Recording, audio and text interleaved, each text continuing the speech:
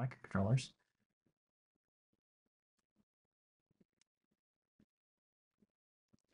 Okay, first up, before we even jump into the newsletter, we want to say happy trails and more to Kattni.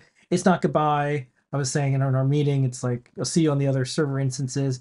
Kattni is the one who came up with Code Plus Community, has been in the CircuitPython community, doing a ton of stuff with Adafruit, getting us this in the Discords, yeah, forums, on GitHub, on the Learn Guides. PyCon. So Kattni's not going to be doing stuff with Adafruit, but still in the community, still doing stuff in the world. I'm sure you'll see all those things Kattni's up to.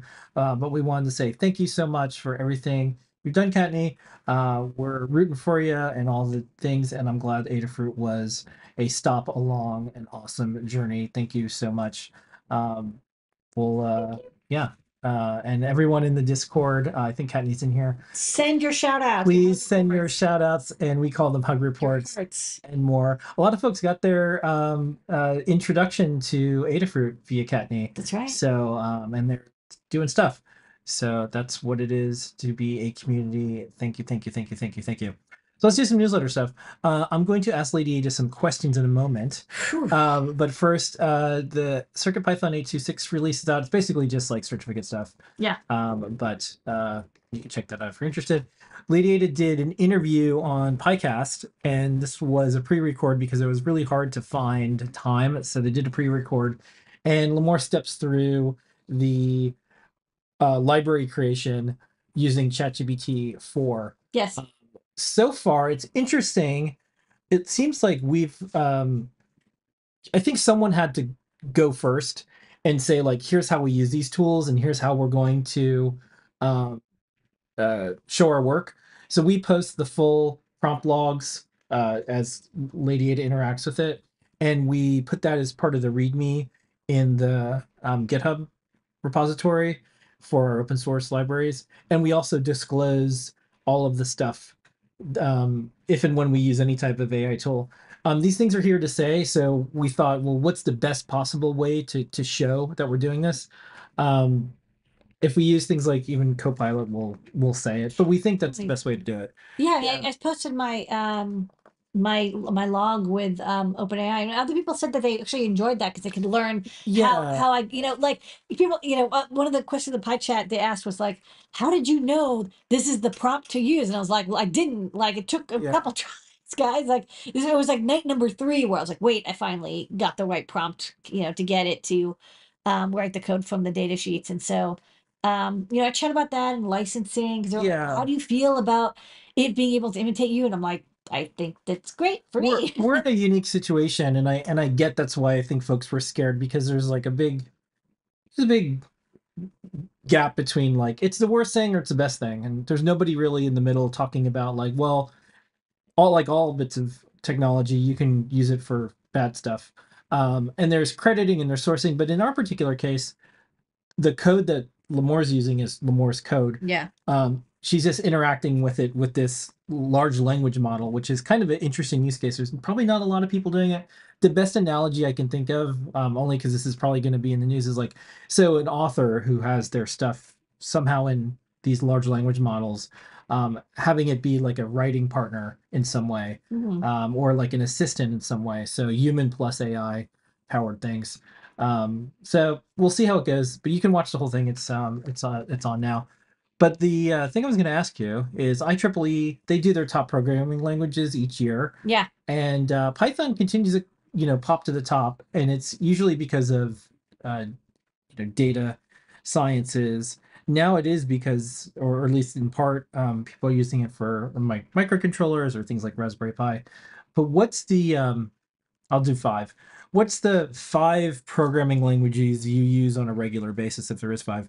And what do you use them for? Because I feel like you're the poster child for engineering and programming in a lot of ways. So what are you using, and what are you using it for? Yeah, it's funny is I'm looking at these little arrows and they're like SQL. I'm like, why do SQL? I do use it, almost every day, but I don't know language. But I guess it's NP complete, huh? Or not NP complete. It's Turing complete.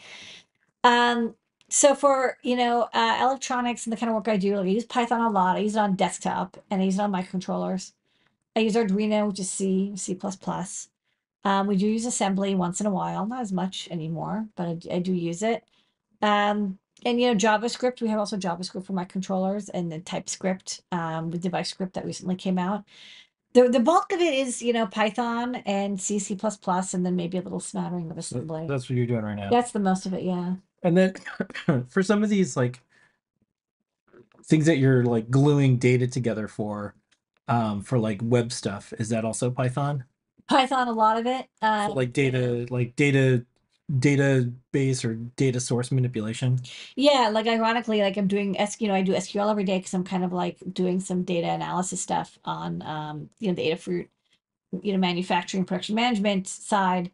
And I could write queries in SQL to do it, but honestly, I just have the Python iterate through it, and Yeah. like instead of trying to like left join and get that right. And I've been using ChatGPT to try to write better queries, but honestly, I use Python to like iteratively determine stuff. And then we were doing the open source hardware Yeah, data that was helpful analysis for world. That me. was Python too. Yeah, that was helpful for me because I was gonna try to go another way, and instead I used OpenAI's ChatGPT's code tool, and I explored a JSON file, kind of asking natural language things. I looked at the Python that it was uh, generating to make sure it was like what I wanted.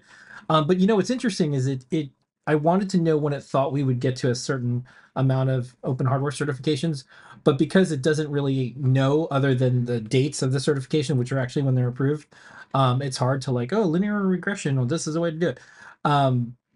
But we're beating its estimate. It's just because Lemore is doing a lot of hardware revision. So that was kind of cool. Okay.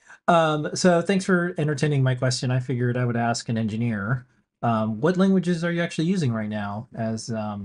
Right now, Today. well, as of right now, the number one certified open source hardware company in the world. We have 695 certifications. Right, well, We're not gonna always be, maybe we'll always be the top certified company doing releasing designs, but right now we are. yeah. So 695, we're very close to 700. So I thought this would be a good tie-in. Like, okay, this is what you're producing. What are the programming languages you're actually using? And it looks like a lot of Python and a lot of C.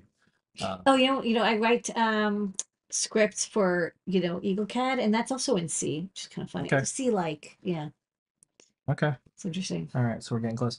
If you want, you can sign up, get this delivered to your inbox every single week on adafruitdaily.com. Let's